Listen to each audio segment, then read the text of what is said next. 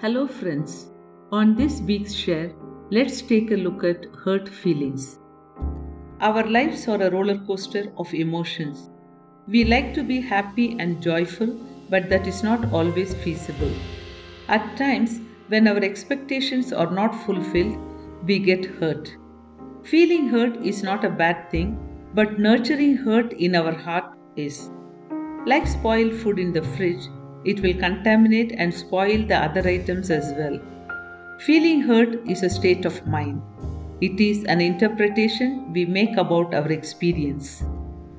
In this world, people will say and do things that cause us hurt. In these situations, our perceptions cloud our judgment and subsequently trigger our hurt feelings.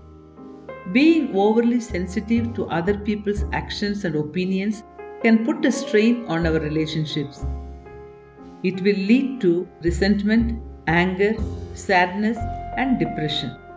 Hence, we must be vigilant about our hurt feelings and displace them from our heart at the earliest.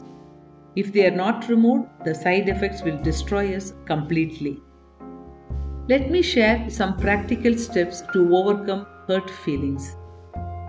1. Focus on your God given blessings and strengths. When feeling hurt, focus on your blessings and on the things you are most grateful for. This will help put your feelings into context and shift your focus onto more important and meaningful things that will bring you an array of happiness and fulfillment. Remind yourself of your strength, your talents and abilities that have brought you up to this point in your life.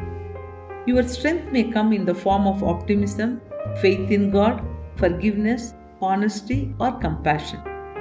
These are attributes that will get you through the challenging period in your life. Redirect your energies away from what is hurting you and focus on your God given strengths. 2. Always accept responsibility. Your agony increases when you feel you have little control over your situation. As a result, you blame others and you become the victim of circumstance. This makes you feel powerless. However, God has given you the responsibility to manage your life. Exercise the God given control in your life with the right choices and decisions rather than lingering in hurt feelings. You have the power to correct the circumstances and relationships and move forward in prayer and faith.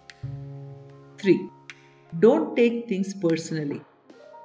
Sometimes people say and do things because they are working through their own personal insecurities. Try to see the situation from their perspective. People make blunders and errors and end up regretting their words and actions. What they need is some compassion, understanding, and patience on your part.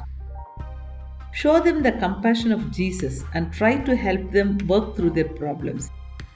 Eventually, they will come around and admit their mistakes.